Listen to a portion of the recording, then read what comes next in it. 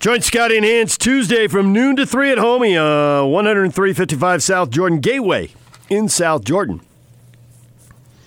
Time now to welcome in Kyle Gunther, former Utah offensive lineman, ready for Utah and Washington. He joins us on the Sprint special guest line. Lease any handset and get an iPad for $99.99. Visit the local Sprint store near you. Kyle, good morning. Hey, gentlemen, how are you? Very excited for this matchup. This is the game that everybody was talking about before the season as being Utah's toughest game of the season. It may very well be. This could be the biggest test of the year for the Utes. Yeah. So I'm curious if you have as much confidence as Riley Jensen, because he just went on TV and said it's over, put a fork in Washington, they're done. Utah's got this. I was a little surprised. What do you think? Well, Vegas likes the Utes. Even on the road, they're a 3-point favorite. I don't know if I share Riley's exuberant optimism. We'll say that. I can see Utah and Washington going very similarly to the way that Oregon and Washington went a couple of weeks ago. Oregon struggled a little bit early on. Washington just puts together very solid drives. Their offense is aggressive, but they don't take undue risks. Like USC's offense makes some ridiculous throws every single week, low percentage throws, broken plays. They make things happen just with talent. Washington doesn't do that. Washington has a game plan, and they execute it very well because they're a very well-coached team. But this is the best Utah defense we have ever seen. Zach Moss is the best Utah running back we've ever seen. The more and more you watch these two teams play, the Utes can absolutely win this game against Washington. I'm not sure it's going to be high scoring. I think you may have a couple of back-and-forth scores early on, and then things are going to slow down. Both of these teams are going to be reliant on their defenses, but I think the Utes are going to win this game because this Utah defense is going to be able to shut down what Washington is doing, but Washington's got a good receiving core. The young Puka Nacua can get open. This is a very evenly matched couple of teams right now, and if Tyler Huntley was healthy, I would say the Utes win by more than a touchdown, but Tyler Huntley's not. And, I mean, you could see him. He could barely walk last week. So that's going to be a factor because at some point against Washington, the Utes are going to have to go to their backup quarterback, and then that's going to even things out quite a bit. So I'm just cruising around the internet, and I come across an NFL first-round draft round, mock draft, basically, what I'm trying to say. And so I'm looking through it. You know, you got the usuals. You got Tua down at Alabama, number 1, and Herbert, number 2, and you know, they're projecting the teams who are going to have the picks. And then I'm going through it, and I get down to number 9. And to my surprise, I saw Jacob Eason listed as the number 9 pick in the first round. Obviously, he's the Washington quarterback. I don't think that he's done anything that would merit a first-round pick this season. But, you know, a lot of them, they go on the measurables and all that stuff, and he certainly has that. What do you think of his ability to have a good day, a bad day, a great day against the Utes? I think he will have a good day against the Utes. I think he's probably going to have 2 touchdowns and an interception, somewhere in that range. He'll make a mistake against this Utah secondary. But as you guys know, obviously, the NFL projects on your ability to make NFL-caliber throws. So the average guy at Texas Tech, for example, I mean, look at Gardner Minshew last year. Okay, Gardner Minshew was at Washington State, seemingly very much under the NFL radar. The NFL didn't choose to draft him because he's making short throws, slant routes and bubble screens, and those are cute, but those don't work in the NFL. If you throw 3 bubble screens in a row, your receiver's decapitated, you're turning the ball over, you're benched, and your coach is fired and your GM is fired. They don't mess around in the NFL. So Jacob Eason can make the type of throws, post routes, corner routes. He can throw to the sideline. He can make the wide out throw from the opposite hash. If you have the arm strength to make those throws, I mean, a lot of it's God-given. You saw Jacob Eason coming out of high school. He was a 5-star guy, not a blue chip, not a 4-star. He was a 5-star quarterback. And, yeah, started out at Georgia, wasn't it? And so the NFL hasn't forgotten about that skill set. So I would not be surprised if Jacob Eason loses this game to Utah but still becomes an NFL quarterback because there's 32 men on the planet that can play quarterback in the NFL and can start and can make those throws. So it's an elite group.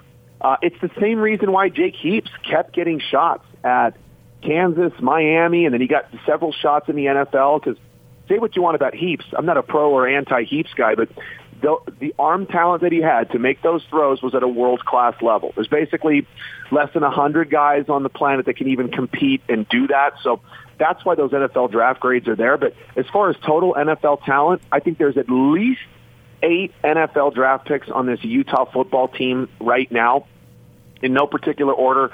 Lecky Fotu, Jalen Johnson, Francis Bernard, Zach Moss, Darren Paulo, Julian Blackman, and I'm forgetting a couple, John Penasini and Bradley and I mean, I think, is that 8? Math's not my thing, guys, but I think that's about at least 8 NFL players for the Utes as well, if we're talking about NFL talent. Yeah. So with all that elite talent there, is there any chance that Washington is going to be able to run the ball? And I ask because Kyle Whittingham was talking about, hey, Washington's a good team. They're in the top half of the conference in a lot of statistical categories, which is true, but they tend to be 4th or 5th in a lot of categories, and running the ball is one of them. Can the 4th best team in the Pac-12 run the ball on Utah? I think the Utes are they top 4 in the country in stopping the run, or top 3 in the country? And in the conference, they're number 1 in a lot of categories defensively. Yeah, and that's just been the case. Again, this is the best Utah defense that the Utes have ever had. They have depth and they have talent on that defensive line. What that does is when you've got 3 or 4 defensive tackles you can rotate in there, what that means is that old cliche is true. The Utes will control the line of scrimmage. What that means is that Washington will not be able to move. Their offensive line will not get movement. So the line of scrimmage is going to stay stationary. With Utah's defensive line, they're going to match up well there. Salvin Ahmed, doesn't he run a 4.3 40, though, for Washington? He's a very talented back. So he's not going to have holes wide open on the line of scrimmage. But if he tries to bust a play towards the edge and he spins out of a tackle, he'll run for 20 or 30 yards after his initial contact. And I think that's where Washington will get the bulk of their plays. It's just on simple mistakes. Washington's a talented group. If Puka Nacua decides to spin out of a tackle, he'll gain another 20 yards. But it's not like that means that Washington is just dominating the Utes up front. No, I think Aaron Fuller's had a great year, too, at receiver. Bocelli's been in there. These guys are going to break tackles, and they're going to make some plays that way. But Salvin Ahmed's not going to be just running through wide open holes. He's going to have to break some tackles to have some success. And Benjamin ended up going for 100 yards, even though Arizona State had an anemic offense for the majority of the game. Washington's going to move the ball in between the 20s. Everybody's working out. These coaches are highly paid. But the issue will be then on third down. Can the Utes step up and make a couple of plays and keep Washington to under 40% third down conversion? I believe the Utes' opponents are only averaging 25% third down conversion percentage, which the goal is 45%. You want to convert at least 45% of your third downs. That's what every offense's goal is in college football.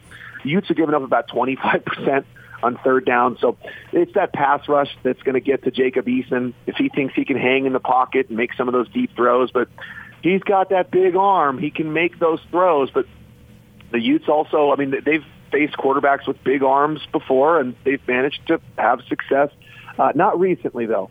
Man, at Oregon State, at Arizona State, at Cal, these last few quarterbacks, they've just not had that deep ball. They've not had the ability to do that. So that'll be a big adjustment because Washington can max protect. They can hang in the pocket and they can make those deep throws. But, man, how about Brian Thompson against Cal last week? Just getting so wide open. He was 3 and 4 body lengths. He ran a double move, and he was open on the first move. And Tyler Huntley found him there. So the Utes also have some of that vertical passing game as well. So if Utah's defensive line has success against this offensive line, which I believe is considered the best that they will play, unless they probably then would play Oregon maybe in the final. We'll see if it happens. But in the regular season, with all the guys that Washington has back, they returned 4 starters, and one of them wasn't considered Trey Adams because he got hurt, and he's supposed to be a first-round draft choice. So my point is, if you think, and I think you've already said this, correct me if I'm wrong, you think that the defensive line will have success against this offensive line, and if they do, then they'll win the game for sure. So at that point then, Utah just runs the table until we get to the conference final, and we'll see what happens against Oregon. UCLA, Arizona, and Colorado are not going to beat Utah. UCLA, the only thing they can do is run the football, and they're not going to do it against the Utes. Arizona, I mean, have they had one quarterback finish a game at any point this year? And then Colorado, if you can stop Laviska Shenault, you beat them. I think Utah's Pac-12 South season is going to end very well, but I checked this morning, Utah and USC are both tied in the South right now. So the Utes need some help. They need USC to lose another South game, and I think they'll get that, but this Washington game, even though it's a North team, it's really important for the Utes' overall Pac-12 standings. That might come down to a tiebreaker between the Utes and USC, but Washington's a very good team. They have some weird losses, though. Don't forget, Washington lost to this Cal team that the Utes dismantled earlier on in the year. Yeah. I believe Washington lost to Cal last year, too. Yes. Cal's a tough team, but they're not talented enough right now to be able to push Washington around. And obviously, they had a different quarterback then. Washington lost to a Stanford team that's been a bit of an enigma this year. Oregon's the best team in the conference. Oregon has the best offensive line in the country. And so if you go back and watch Washington and Oregon, Oregon's also got a great defense and a great defensive line. And Washington didn't struggle early on. No, they were very much in control at home, beating up on the Ducks. But Justin Herbert came back and made some throws that are just unworldly. You can't coach the type of throws that Justin Herbert was making in that game. So on paper, I think the Utes are a much better team than Washington. But again, this comes back to Tyler Huntley. Nobody chooses to put a DonJoy knee brace on. Those knee braces, they give you blisters. They make you feel unathletic. They physically hurt. You can't run with them. Nobody chooses to put them on. So everybody saw Tyler Huntley limping around with this huge DonJoy knee brace on. It's not good. If Tyler Huntley's not in there, that changes things dramatically. So I can see Utah and Washington trading scores early on. And then if the Utes have to go to Jason Shelley, that's going to change things up a bit. And we'll see, because then Washington can just stack the box, and they'll say, we dare you to throw the ball to win. And, that was the game plan that Washington used against the Utes in the Pac-12 championship game last year, and they had success doing that. But this is a elite Utah team. This Utah defense is elite, and I really think this matchup will come down to a couple of plays, maybe special teams. Whoever misses a kick or two here, I think this is going to be a close game, and I think the Utes can win it. I think it'll be a little more high-scoring than what the Utes had against Washington last year. I mean, the Utes only put up 10 combined points against UW last year. They'll score more points this year in their first matchup with the Huskies. But, no, this is a Utah team that's better than Washington. But Washington, if they have a healthier quarterback down the stretch, that's going to be their biggest benefit. Doc Gunther joining us right now. We saw Tyler Huntley hobbling around after he dumped that ball off to Zach, and Moss took off for 70 yards or whatever it was. And we could just see him hobbling in that shot. I mean, it was just obvious. How much better can his knee be a week later? He's tough as nails. If it were you or I, no, we'd still be limping around. But we're not as tough as Tyler Huntley. And you say that because Zach Moss mentioned it. I think Simpkins mentioned it. A couple of other Utah teammates mentioned after the game how tough Tyler Huntley is. Well, every football player is tough. So the code for that is when players are mentioning that, it means that he's playing hurt. And maybe he's playing injured or maybe he's playing hurt, but there's a big difference. Everybody's got to play hurt. And you can fight through some injuries. If you tear your MCL, you can play through it. You can tear your meniscus, and you can play through it. Trevor Riley even played on a torn ACL many years ago. He played an entire season, and that's pretty rare. I've never heard of anybody else doing that. But you can play on injured ligaments in your knee, and you put that DonJoy knee brace on, and you can fight through it. And I suspect that's what's going on. So can he get better in a week? Yeah, but then you can exacerbate that injury pretty quickly. He got hit a couple of times against Cal, and Cal's got a tough defense. They're a better defense than they've had over the last few years, and they were bringing some pressure, and they got to Huntley a few times. And, yeah, maybe your knee feels fine in warm-ups, but then you get twisted up and you get tackled. One little tackle can make things so much worse. I saw some Twitter heroes today. They were talking about a dropped pass from the tight end. Some guy said, the tight ends are still dropping passes. He was a keyboard hero. And it was Brant Keithy did have a drop. I believe it was in the second quarter against Cal. Well, in the first quarter, he caught a seam route right in between the safety and the corner that was over him. He got the ever-living piss knocked out of him by the safety in the lower back. The safety hit him with his shoulder pad directly in the lower back. And Brant Kuithe jumped up and tried to be tough, but then he hit the ground afterwards because he was clearly writhing in pain. He came back in the game in the second quarter and made some other good plays. The average guy, if you haven't played football since the 80s when you went to East High School, maybe you forgot that just getting tackled once hurts so badly. Just getting slammed to the ground once hurts so badly. It's easy when you're drinking Dr. Pepper and eating Jell-O on your couch saying, oh, I dropped that pass. Don't forget the physical toll this game takes. So I know you guys asked about Huntley.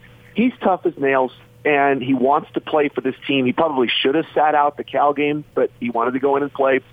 He is going to tough it out against Washington, but it comes down to mental toughness, not physical toughness, because everybody's body breaks at the same point. It's about mental toughness, and Tyler Huntley has it. I suspect he gives you a very good performance early on against Washington, but yeah, one or two hits, that changes everything. Kyle, PK just had to exhale there. All right, Kyle, we appreciate a few minutes. Thanks for joining us. We'll be checking the game out Saturday at 2. Kyle, we'll talk to you again next week. See ya. Thanks, guys. Appreciate you. DJ and PK. He brings a little passion to it, PK. Yeah, he does. He's very knowledgeable, man. I don't know about the wisdom for our 8 o'clock listeners' health of putting Kyle Gunther back-to-back with David Locke. People may be gassed. People may be gassed by the time they get to work at 9 o'clock. I'll take a quick nap. David Locke's coming up next. Stay with us. And now, attention, top of the wire on 97.5, 1280 The Zone and the Zone Sports Network. Jazz are 4-1, best record in the Western Conference. They had the night off. They play the Kings tonight, AT&T Sportsnet, 8 o'clock. Listen to the game on the Zone Sports Network. Jazz take over the top spot because the previously undefeated San Antonio Spurs fall to the Clippers 103-97. Jazz play the Clippers in L.A. Sunday night at 7 o'clock. Listen to the Utah-Washington pregame show on the Zone Sports Network. That kicks off 1 o'clock. The game will start at 2. BYU and Utah State. The Utah State and Cougar pregame shows begin at 7 o'clock. The BYU show on 97.5 FM. The Utah State pregame on 1280 The Zone. And then the game is on both stations starting at 8 o'clock. It's also on ESPN2. Top of the Wire is brought to you by Ken Garff, Chrysler, Jeep, Dodge, Ram. The savings are on at Ken Garff, West Valley Ram. Stop by the dealership during Ram Power Days. Take advantage of special offers on select new models. Whatever you're looking for, they've got it. West Valley Ram. This is Hans Olsen and Scotty G. It's what you want. Former Cougar great Riley Nelson. You've dealt with quarterback changes throughout the course of the season. You got one guy who just came off a huge victory against Boise State. How do you think Kalani manages this when guys start to get healthy? I don't envy the decision they have to make, and you just kind of have to be as objective as possible in, all right, what game plan gives us the best chance to exploit weaknesses or the best chance for success against this Utah State defense? And then which one of these players taking snap gives us the best chance to execute on that game plan, and you prepare that guy as well as the other guy should know that his number could be called at any moment. Catch Hans and Scotty every day from noon to 3. Presented by your Rocky Mountain Chevy dealers on 97.5, 1280 The Zone and the Zone Sports Network. DJ and PK, it's 97.5 and 1280 The Zone. Time to talk Jazz basketball with the radio voice of the Jazz, David Locke. He joins us on the Sprint Special Guest Line. Get $100 off the redesigned Apple Watch 4 with a new line of service. Visit the local Sprint store near you. David, good morning. Hello, guys. How are you? Good. Not as good as the Jazz defense, number one in the NBA. Now, how many games in before I should be looking at stats? Was that a mistake? Should I have not clicked on stats? So it's the only sample size you have, so you can click on stats. I was just doing the same, so I'm not going to criticize you for that. I was trying to see if there's any early indicators of whether the shot selection in the league is changing at all. So you have to, I think, understand the sample size you're looking at to know what it is, but I would say that it's a pretty good sign that that the Jazz defense is what it is. You can't be any better than number one at this point in time. So I think that's probably the most important thing to look at, is that they've done about as well as you can. And I don't know what caliber of offenses they've played. I can't quite figure out where Oklahoma City fits in this mix. And Sacramento is the worst half-court offense in the league right now. So the sample size obviously is noisy and can be skewed, but it's good. How much is spacing allowing Donovan Mitchell to be as effective and aggressive as he is? I think a lot. I mean, it's really obvious, and the guys are kind of trying to figure that out. And there's just a lot of little tiny adjustments to it, but they are beginning to figure it out. We're seeing it. I mean, they're right now, all of a sudden, the Jazz are the 9th best shooting team in the league, and there's all sorts of areas where and Donovan's really feasting in the mid-range where he has just all sorts of room. He's going to have to, I don't think he can live there quite the way he is right now. He'll have to adapt. He'll have to find a way to get back to the rim in some manner, or else he's going to it's too hard to be efficient the way he's doing it right now, because you don't get fouled and those shots don't generally go in. But he's doing it really, really well right now. So, and teams will adjust and come out on him a little harder, and that will probably open up some of these things. I mean, it's a little bit of a yin and the yang. Are you surprised that Bogdanović has made this big a splash in the first 5 games? So, in some sense, no. I mean, he's really good. And at training camp, it was really obvious that he's really good. There are things he's doing that he's doing a little bit better than I anticipated. But his play really allows the Jazz to do all sorts of things. I mean, the other night, the Jazz played Donovan with the second unit. So now all of a sudden Donovan's going against second unit guys because Bogdanović and Conley and Gobert can carry it themselves for a little while. That gets pretty interesting. I always thought it was going to be Bogdanović that was going to be the guy out there as the second unit guy, but they've made that little switch that Donovan's running with the second unit, and it actually makes a lot more sense.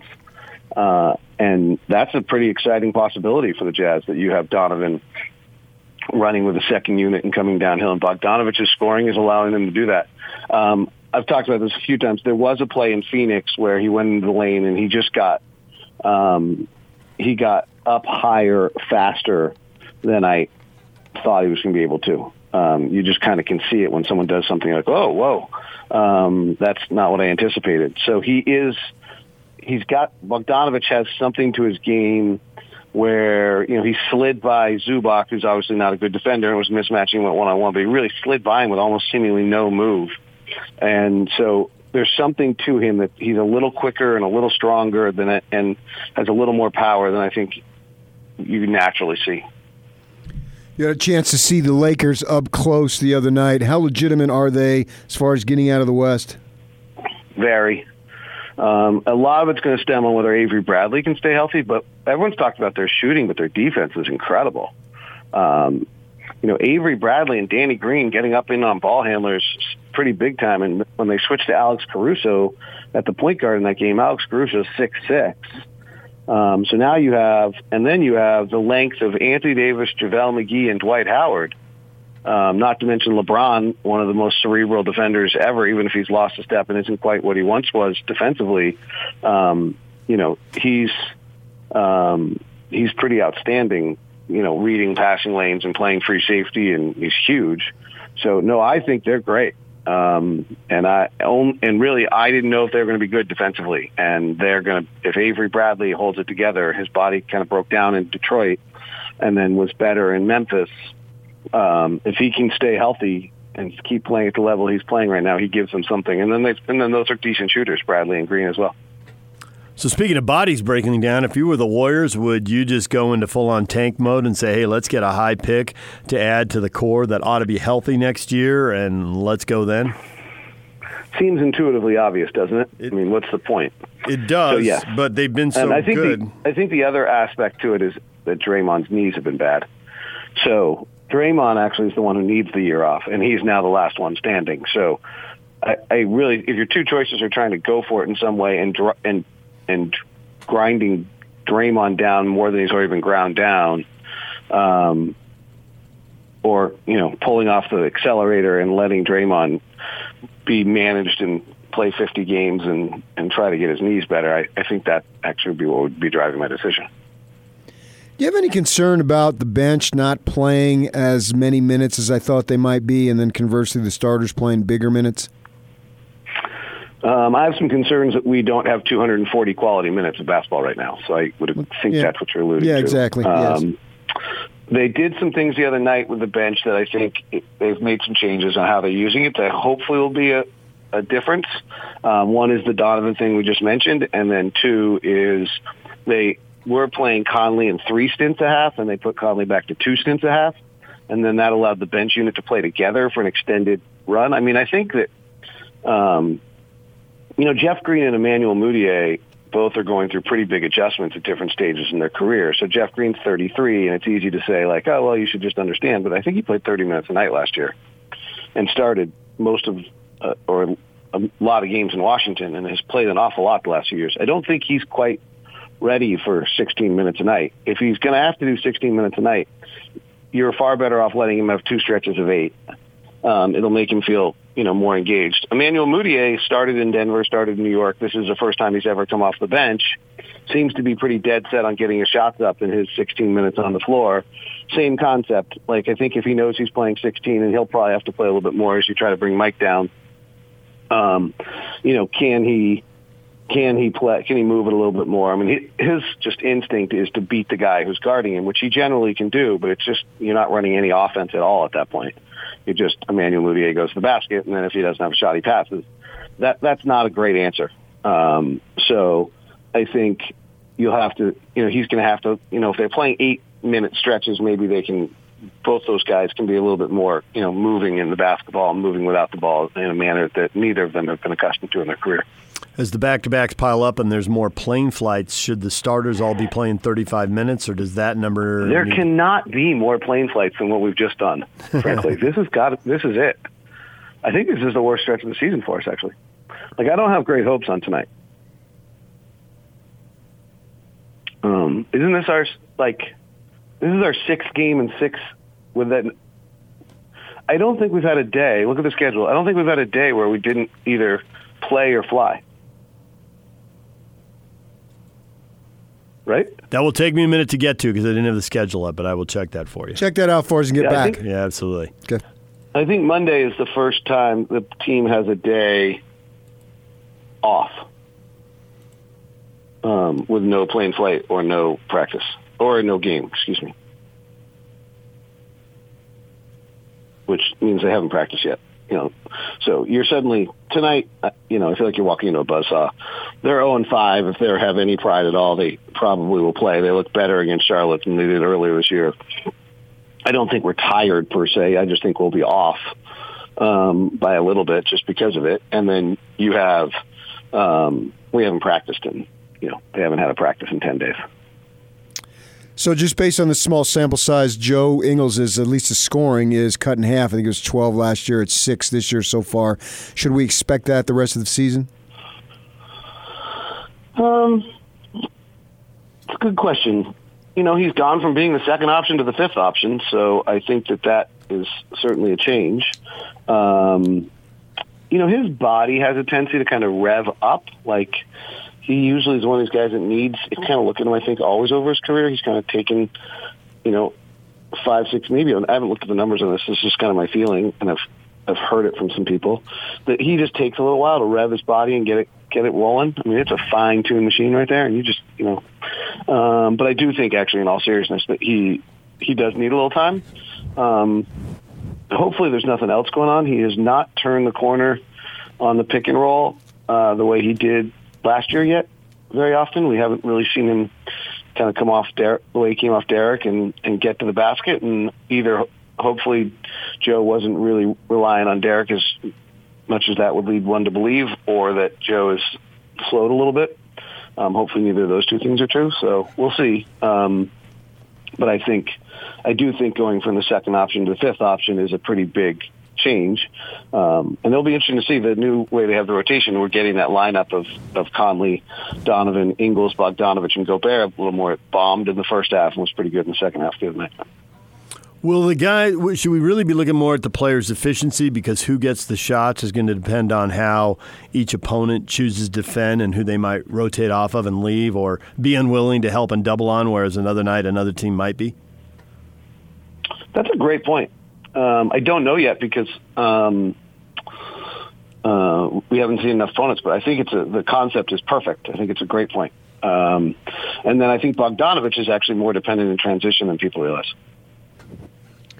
So we've been getting these press releases that say Exum's been going down to the G team and practicing and all. Does that mean he's close? And if he is, what type of role does he have? I do think it means he's close, or it means he's closer. How about we go with that? And I probably don't know if he's close because I don't know what's been happening at practice. But let's go with that he's closer. I mean, the reason for him to go down is to now play 5-on-5 and be in contact and participate. He's been doing 2-on-2. He's doing 3-on-3. I never saw him play 4-on-4, but maybe he just did that with them. And the Stars leave. I think the Stars are in town today, and then they leave town tomorrow. So I would suspect that unless Dante joins us here, that Dante joins us in L.A., and I don't know what that means. I don't know. Does he then not practice Monday? Does he practice with us Tuesday? And then he's, suddenly is it go time? I don't know. But I do think, if that script seems possible, that as early as, I guess in theory as early as Sunday, but I don't think so. But I would, so the next thing would be Wednesday or Friday would be windows where if he's really progressing that you could see him, but I don't know that maybe it's, maybe he needs 8 practices in the G League. But the G League team, I think, leaves town on Saturday. So and so then he needs, he's gotten 3 practices with the G League, and then he gets, 2 or 3 practices with us on Tuesday, and then I think we'll probably do something on Thursday. And so you're seeing it begin to start the process to get in there. I don't have any idea how, are we days away, weeks away? It does feel like we're probably inside the week game at this point, and that's pretty exciting. David, as always, we appreciate it, and we will talk to you again next week. Okay, sounds great. Talk to you later. David Locke, radio voice of the Jazz, checking in with us. Brian Keel, former Cougar linebacker, joins us coming up at 9 o'clock. Stay with us. Take the Zone with you wherever you go. Let's go. Download the all-new Zone Sports Network app on your phone and get live streaming of the Zone as well as podcast editions of every show. From Salt Lake to Shanghai, Provo to Portugal, or Ogden to Oslo, wherever you go, we'll tag along. Let's go.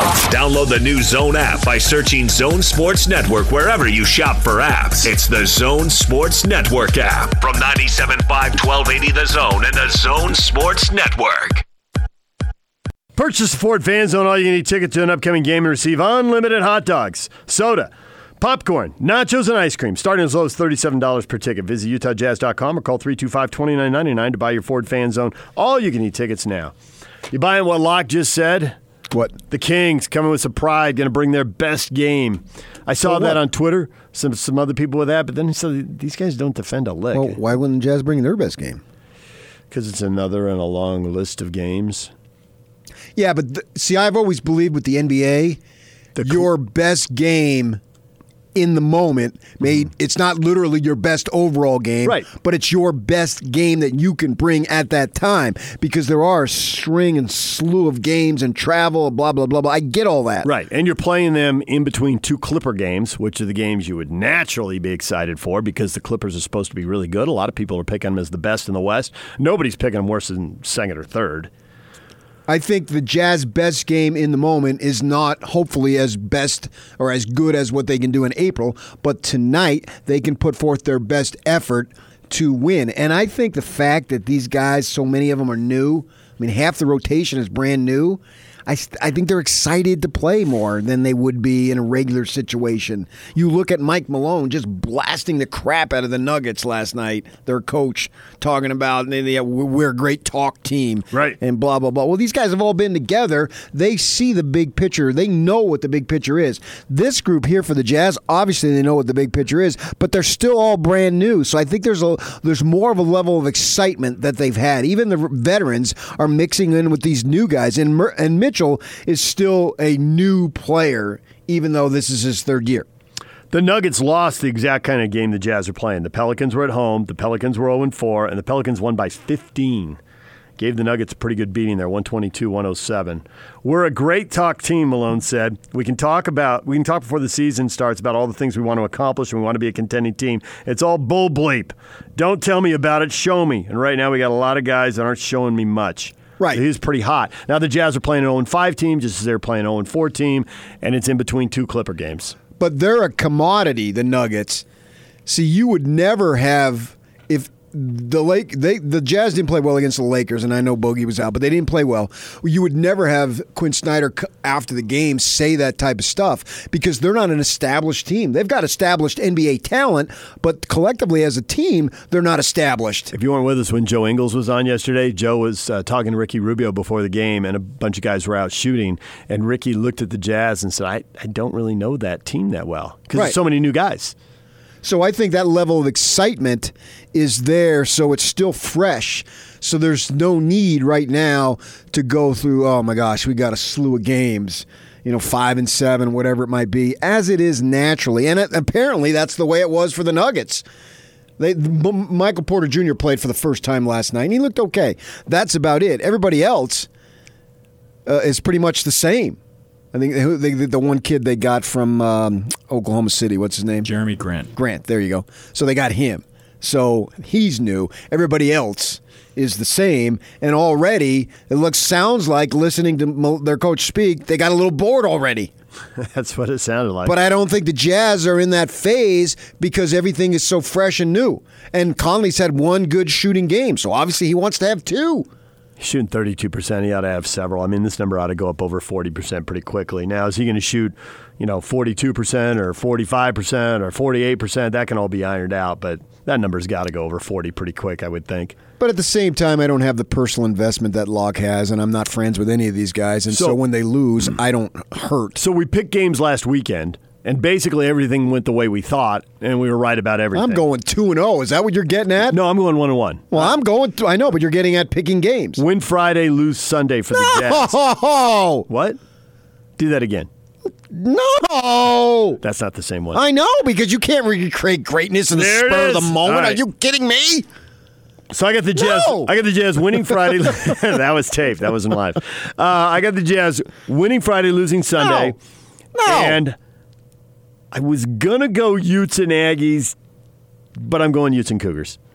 I've been hedging on that wagon wheel game. It's 2 inconsistent teams. I don't know. You don't know? I don't know. I'm going Utes and Cougars. You just simply don't know. No, I'm going Utes and Cougars. Hey, mama, rock me. Who you got? It's the wagon wheel. I know. Pick them. I haven't thought honestly, I haven't thought about BYU and Utah State. I've been so focused on the Utes. I mean, I know it's out there, and we've talked about it, but in terms of picking a winner, too wildly inconsistent. Just so up and down. Nothing would surprise me. If either team won by 10, I wouldn't be surprised. I'm the Cougar, so not you. I'm going to Cougars. All right, you got Cougars. Do you have Utes?